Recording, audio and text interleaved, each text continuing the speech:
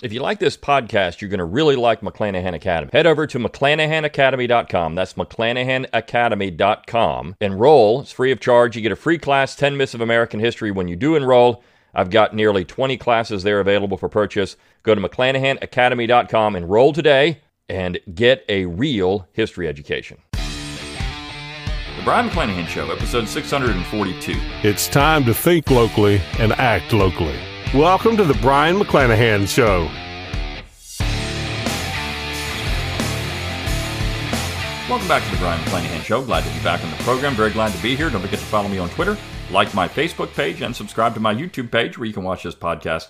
Find all those social media accounts on my webpage, BrianMcClanahan.com. That's BRION, McClanahan.com. While you're there, give me that email address. I'll give you a free ebook, Forgotten Founders, free audiobook of the same title, read by yours truly. Support the show by going to McClanahanacademy.com. I've got a lot of great classes there to purchase. The newest one is Reading John C. Calhoun. You're going to want that. If you're listening to this podcast before June 4th, 2022, you're going to get a great deal if you're on my email list. So make sure you're on that email list so you can get the coupon to get a great deal on the class. You're not going to want to miss it. It is a great course, and we go through 6 very important documents that John C. Calhoun wrote, and we talk about them. It's fantastic, so you're going to want it. You can also support the show by going to BrianMcClanahan.com. Click on that support tab. You can throw a few pennies my way. If you're watching this video on YouTube, you can click on that little heart under the video, the super thanks heart, and you can throw a few pennies my way that way. So lots of great ways to support the show financially. As always, though, rate, review, and subscribe to the podcast. Let people know you're thinking locally and acting locally. Let them know you like it. That's how we grow the audience. That's how we get more people interested in this idea of federalism, which is very important. And it really is the core of the American political experience. There wouldn't be a United States without it. We have to remember that. All right, let's talk about the topic of the day. Send me those show requests too, by the way. I want to hear them. But let's talk about the topic of the day. And yesterday was, of course, Memorial Day. And I'm going to talk about that a little bit, and also with the 100th anniversary of the unveiling of the Lincoln Memorial in Washington, D.C. That was also yesterday. We've heard for the last couple of years that Confederate monuments represent the worst of American society. They are dedicated to white supremacy and white supremacists, and of course slavery. They are a constant reminder of these things. And if we just exercise these monuments from our vision, everything in America would get better. And of course, what we're told in all this is that these monuments, most of which, are now in Richmond, for example, have been taken down. But many of these monuments were constructed in the height of Jim Crow, right? They're built just to symbolize Jim Crow, which of course is the 1880s, 90s, early 19-teens. That these monuments are there because Southerners simply wanted to put up monuments to slavery, Jim Crow, white supremacy, whatever you have it. And of course, what historians, quote unquote, have done is gone out and looked at these dedication speeches, and they've said, okay, well, here's the proof. The proof is in the dedication speeches. This is why people were putting these monuments up. And they find references to Anglo-Saxons or, things like that. And, of course, the Julian Carr statement at the Silent Sam dedication ceremony is, you've got Adam Dumby out there talking about this now in his book, which I'll get to at some point to review. I haven't forgotten about that. It's going to happen. But so that's proof enough that that monument was there because of white supremacy. Now, one of the things we miss in all that is that there were a number of Union monuments constructed at the exact same time. And these Union monuments were also, in many cases, put up and honored white supremacists.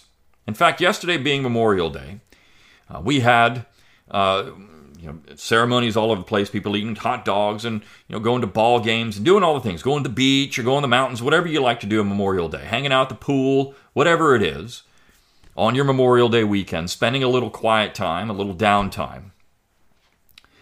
And Memorial Day became a federal holiday beginning in the 1860s, 1868. Now, we know that before that, of course, there was a Confederate origins of Memorial Day, and I've talked about that on this podcast already. I'm not going to rehash that, but we know that Memorial Day really started in the South. It was called Decoration Day, and it started in Columbus, Georgia. Now, Columbus, Mississippi likes to take credit for that too, but Columbus, Georgia is really the heart of it.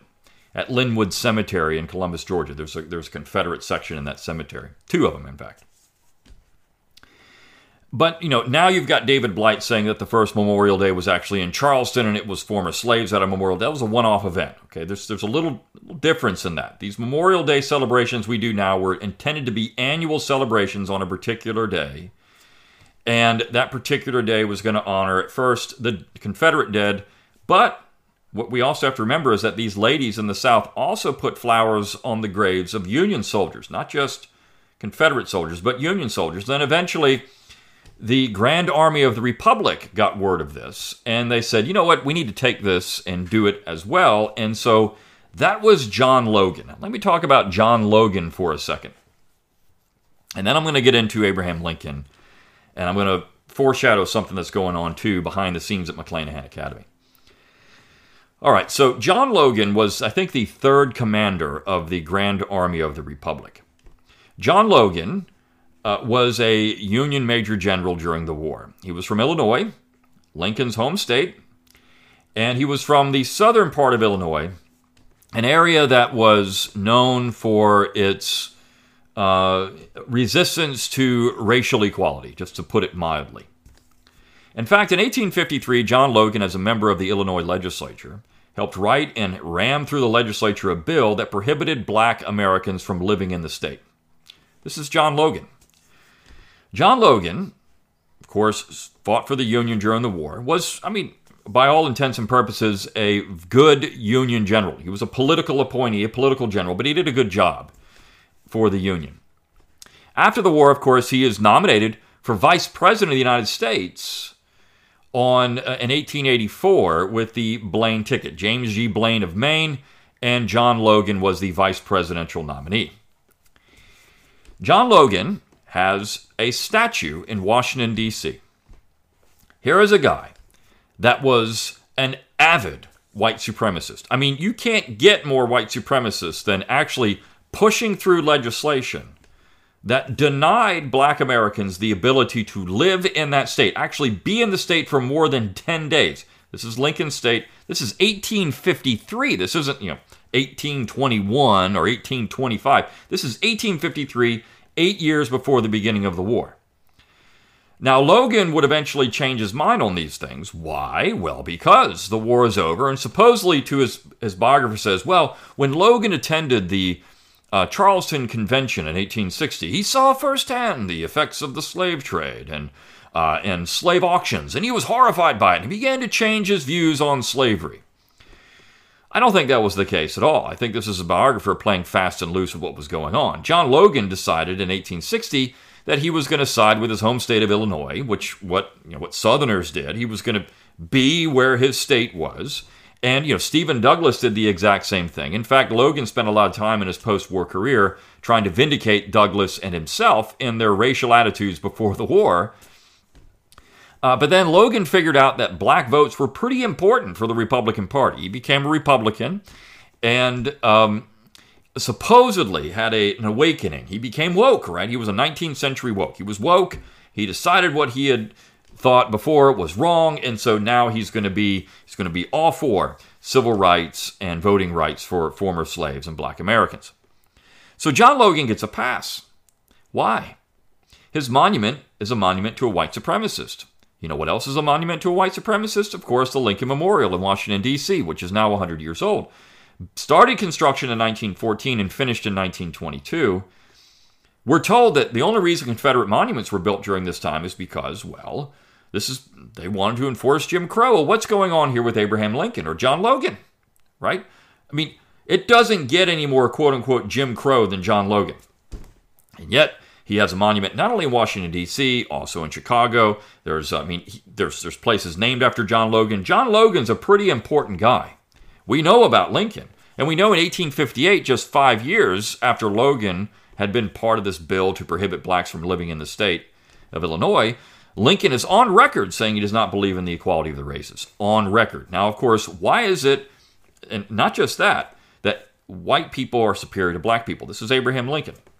So why is it that we're allowed to keep these monuments up, but yet a monument to, say, Stonewall Jackson, who actually took his own time to educate slaves, is taken down?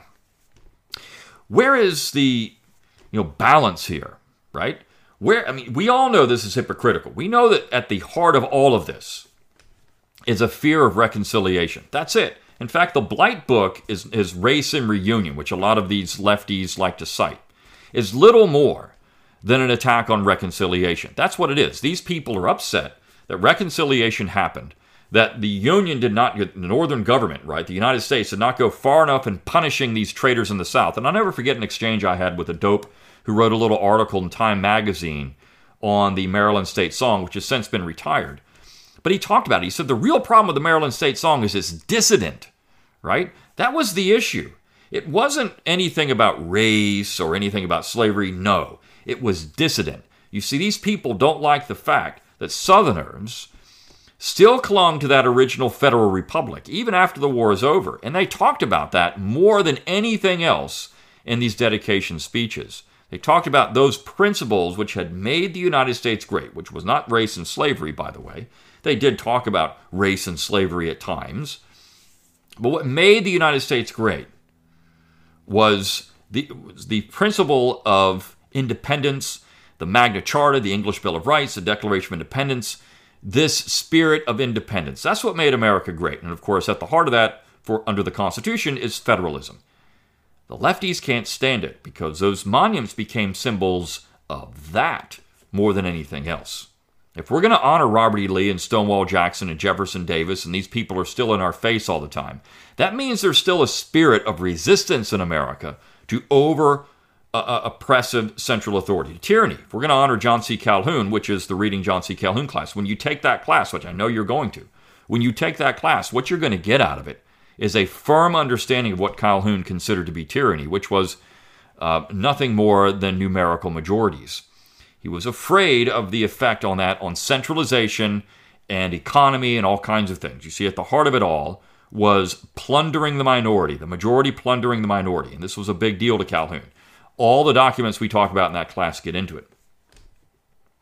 But, that said, we've got this spirit of reconciliation, and all of these monuments are actually being built within the spirit of reconciliation. In fact, when the Lincoln Memorial is dedicated, you want to know who's there? Well, former Confederate soldiers. Former Confederate soldiers are at the dedication ceremony of the Lincoln Memorial in Washington, D.C. They're there. In fact, former Union soldiers often went to Confederate monument dedications. It happened all the time. You see, because there was a spirit of reconciliation. We were putting the Union back together. And I want to talk about today a speech that was given at that dedication ceremony for the Lincoln Memorial back in 1922. May 30th, 1922, 100th anniversary was yesterday. And this is a good opportunity to talk about a great book on this man. It's Warren Harding, who gave the dedication address, who was president of the United States at the time.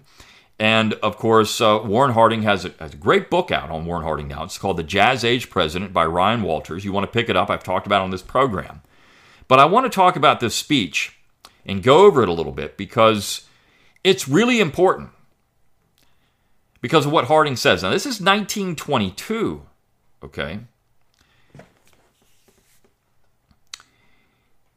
He says, somehow my emotions incline me to speak simply as a reverent and grateful American rather than one in official responsibility.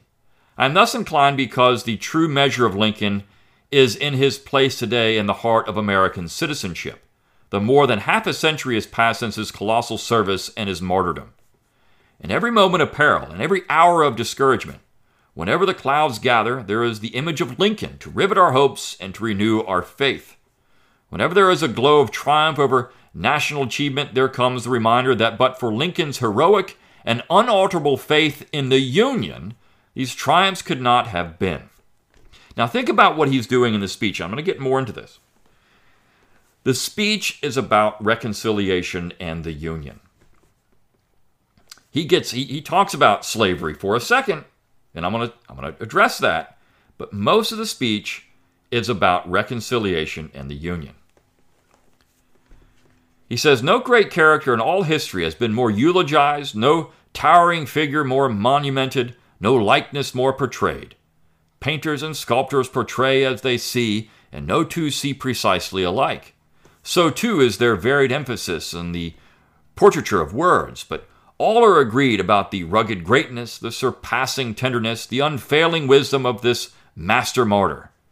History is concerned with the things accomplished. Biography deals with the methods and the individual attributes which led to accomplishment. The supreme chapter in history is not emancipation, though that achievement would have been exalted would have exalted Lincoln throughout all the ages. The simple truth is that Lincoln, recognized an established order, would have compromised with the slavery that existed if he could have halted its extension.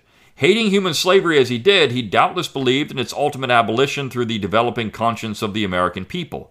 But he would have been the last man in the Republic to resort to arms to effect its abolition.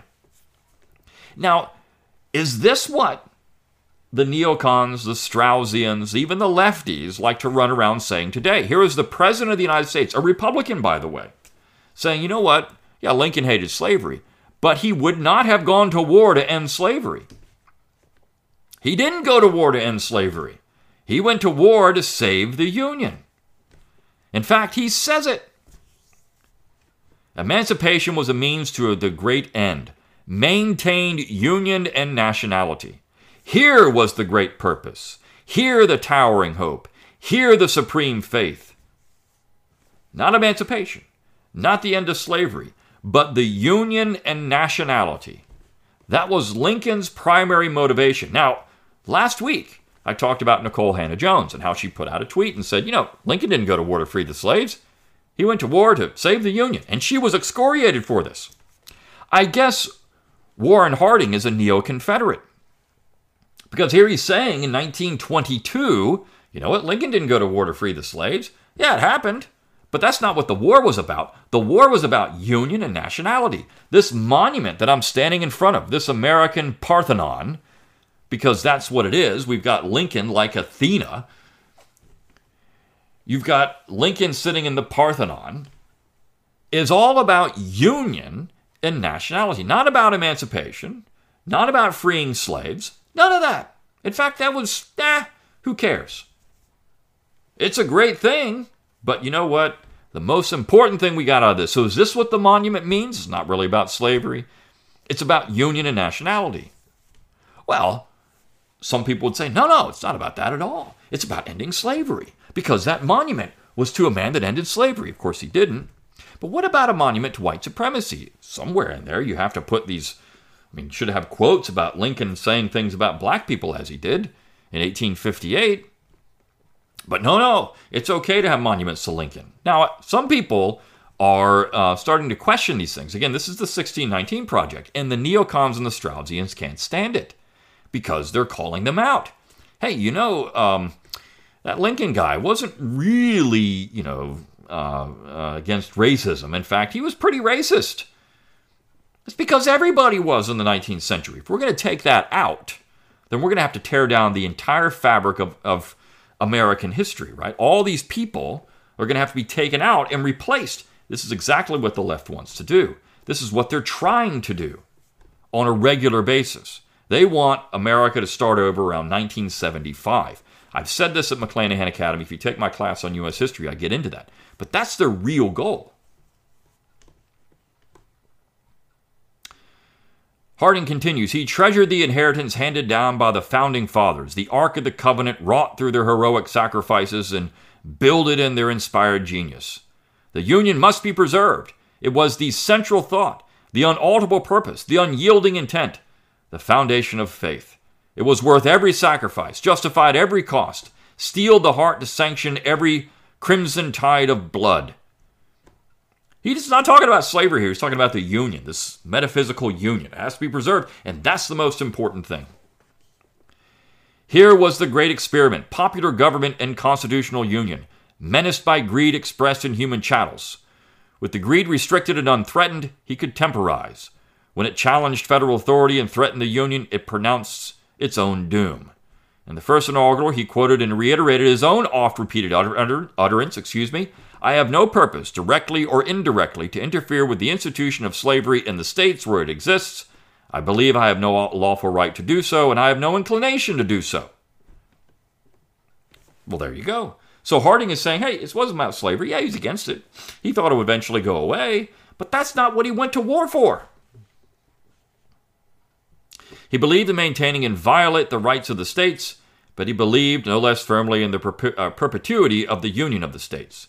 The union, having been contracted, could not be dissolved except by consent of all parties to the contract. He recognized the conflicting viewpoints, differing policies, and controverted questions, but there were constitutional methods of settlement, and these must be employed. Right?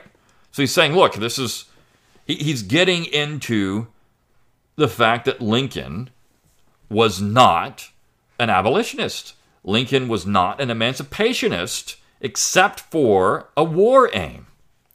This is the President of the United States in 1922. So again, is this monument a monument to neo-Confederates? Is this monument dedication then a neo-Confederate dedication? Because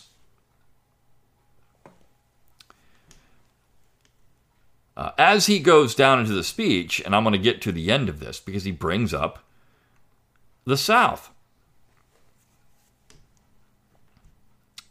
He says, this memorial, matchless tribute that it is less for Abraham Lincoln than for those of us today and for those who follow after. So he's saying this monument, this is not for him, this is for us. And what is it for? What is it to remind us of? Well, reconciliation. If surpassing compensation would have been in living, to have his 10,000 sorrows dissipated in the rejoicings of the succeeding half-century. He loved his boys in the army, and would have reveled in the great part they played in more than half a century of the pursuit of peace and concord restored. How he would have been exalted by the chorus of the Union after the mystic chords were touched by the better angels of our nature. How it would have comforted his great soul to know that the states in the Southland joined sincerely in honoring him, and have twice since his day joined with all the fervor of his own great heart in defending the flag. How would have softened his anguish to know that the South long since came to realize that a vain assassin robbed of it its most sincere and potent friend when it was prostrate and stricken, when Lincoln's sympathy and understanding would have helped to heal the wounds and hide the scars and speed the restoration. The South has come around to this, right? This is all about reconciliation. It's about putting the Union back together. And in 1922, that's what these monuments were there for. Partly. To honor the dead, to talk about the sacrifice, in some cases, to talk about we still have states' rights, we still have a federal republic, we don't have a centralized despotism. But yet, all that put aside, we're still brothers in this Union, and we can still go to war against a common enemy, and we can still do things in common for the good of the United States. That was the point. But you see, to the 1619 people, to the Straussians, this is heresy. You can't say that, right? To David Blight, to Eric Foner. I love it when the Straussians cite Eric Foner and the neocons cite Eric Foner, because they're essentially signing their own doom, right? Because Eric Foner would want them gone. Eric Foner does not think the people that generally support conservatives in America are worth anything.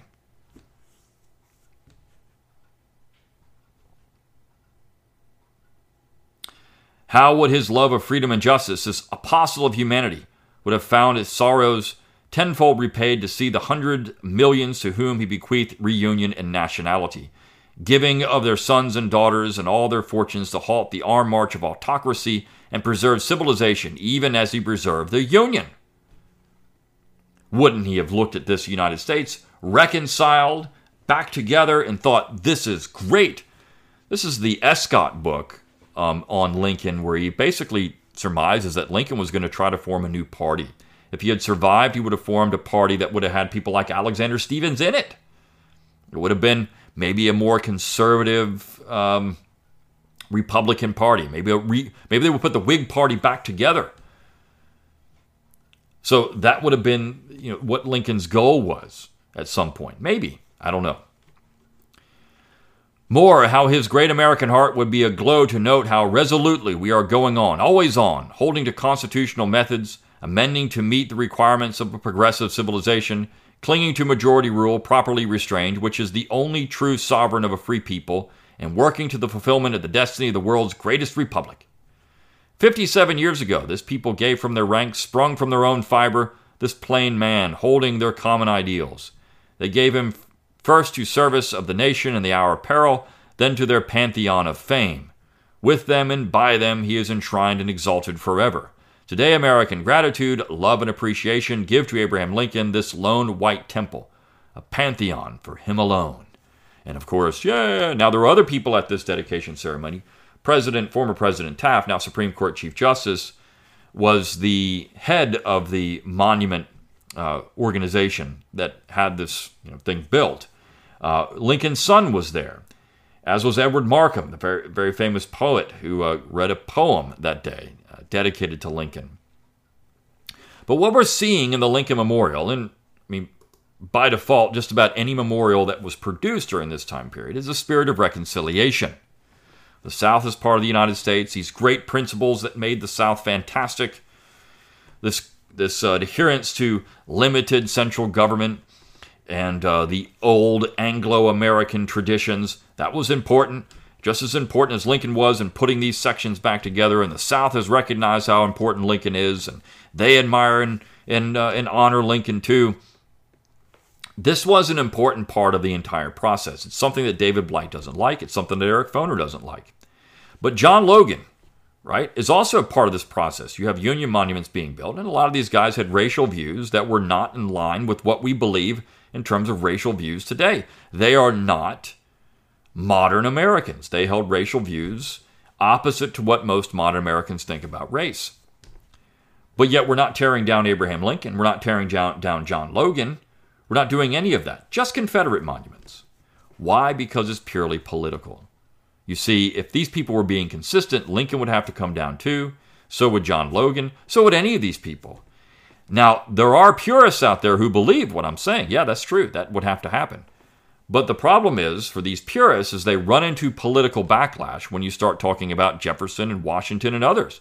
Well, because if their sin is racism and slavery, then they have to be taken down as well. It has to happen. I've said since 2015, Confederate monuments are the low-hanging fruit. When they're gone, they're going to come after all the other stuff, because their goal is not to take down the Confederacy. Their goal is to take down the entire fabric of American history and replace it with their own distorted vision of what America was, what America is, and what America will be. And it is certainly based on a very radical definition of government and also their own quest for power. This is what it's really all about at the end of the day. When you strip all of it away, it's about power. It's always been about power, and that's what it is. So I wanted to talk about Memorial Day and this Lincoln Memorial and, of course, John Logan and what that is. I should have done it yesterday. I just got a little behind. So covering this on Tuesday, the 31st of May. Hope you enjoyed it. I'll see you tomorrow for the next episode. See you then.